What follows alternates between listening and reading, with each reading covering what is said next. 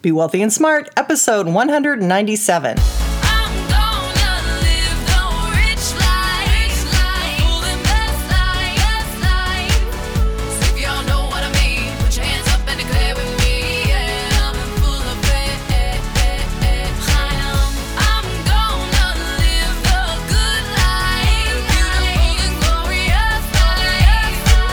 Step into a world of wealth and financial freedom without budgets, boredom, or bosses on Be Wealthy and Smart. And now, here's your host, Linda P. Jones. Welcome to Be Wealthy and Smart. I'm Linda P. Jones, America's Wealth Mentor, empowering women and men worldwide to financial freedom. On today's show, we're going to talk about what company should buy Twitter. But first, have you checked out the Creating Wealth podcast yet with Jason Hartman?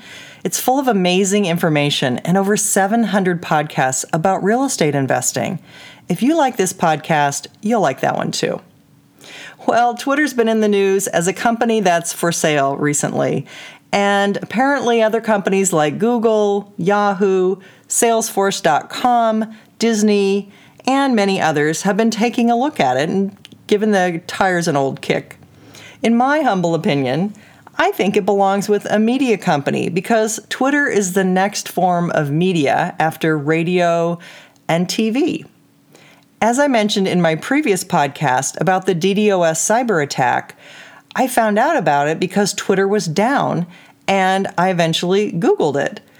That's the way we think now. I didn't go immediately to the TV. It was actually my fourth choice for news after Twitter, then going to Facebook, then going to Google, and then I went to the mainstream media on television.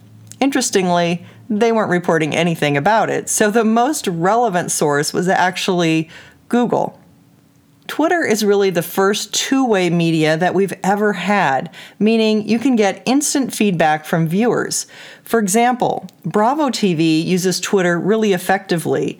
They use it to take polls on their show so they can find out, for example, vote for who's your most popular or least popular person.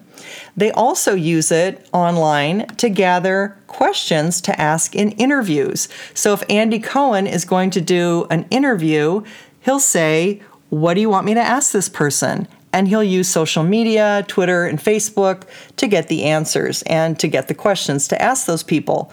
They also will post tweets in real time right on the TV screen. So you can see how people are responding and what they're saying right away in real time. You know, it's really interesting now because Twitter is such a form of media. It used to be that information would come into a TV station, the people at the station would sit around the table, figure out all the stories they wanted to work on, write the stories, and go and deliver them out to the world. It was very centralized and very controlled.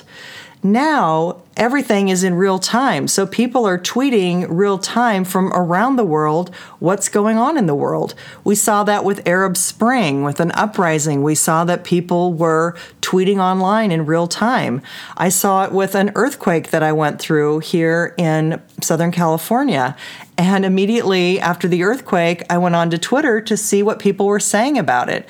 If they were hurt, if there was any damage, how extensive the damage was, and how strong the earthquake was. I found all of that immediately on Twitter, and the mainstream media didn't cover it for a long time after that. So you can really get your real-time news by going to Twitter, and I find that it is what people are thinking about. It's real time what people are talking about. And I love to go there, see what hashtags are trending, and see what people are saying.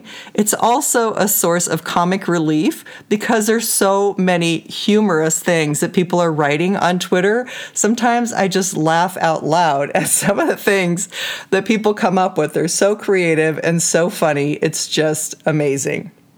I remember the first time I saw Twitter and I went to Twitter, I thought it was really crazy and I didn't really understand it. Someone had tweeted about what they ate for breakfast that day, and I thought, why do I care about what he had for breakfast? It just seemed to be so absurd.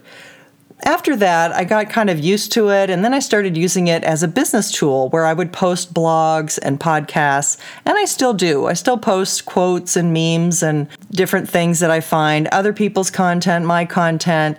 I try to make it a very content-rich place, but people are also using it as a media platform. Twitter also owns a company called Periscope, and Periscope is where anyone can be broadcasting live and can basically be their own TV station. Then it gets tweeted out to all of your followers on your Twitter list. So I've seen people use this very effectively to literally have thousands of people follow them on a regular basis, and then they've used it to market books and their business and other things, and it's been incredibly successful for them. The reason I bring all this up is I think Twitter should be bought by a media company, either a TV station or maybe even a newspaper. It would fit perfectly with their objectives, and they could raise revenues by getting more advertising, and it would be the next phase of media in this technological age. If I were the investment banker on the deal, I'd pitch it hard to the Washington Post, which is also owned by Jeff Bezos, who also owns Amazon and is the second richest man in the U.S. It would be perfect for both the Washington Post and for Amazon. Think about it. You could be tweeting in real time about the products that you bought on Amazon, how great they were, how fast the delivery was. You could also be tweeting news stories and things that the Washington Post would be following. I think this is a match made in heaven, personally. Although there are rumors from time to time about who will or won't buy Twitter, the main problem is the $16 billion to $18 billion valuation. It's very richly valued, and although I think it will be worth much more in the future, not everyone wants to shell out that much cash. But personally, I think it would be a much better buy than the $26 billion that Microsoft just paid for LinkedIn, but we'll have to wait to see if I'm right about that. Whomever buys it seems to be waiting for the price to drop some more, I think. But I do also think when the price is right, a buyer will step up to the plate and snatch it up. Have you gotten your 11 quick financial tips to boost your wealth yet? Get your net worth moving in the right direction. Go to my website, lindapjones.com, and get my free report. That's all for today. Until next time, live the good life and be wealthy and smart.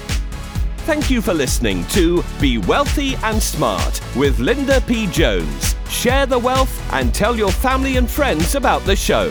Check out our website, blog, and social media for more riches at www.bewealthyandsmart.com.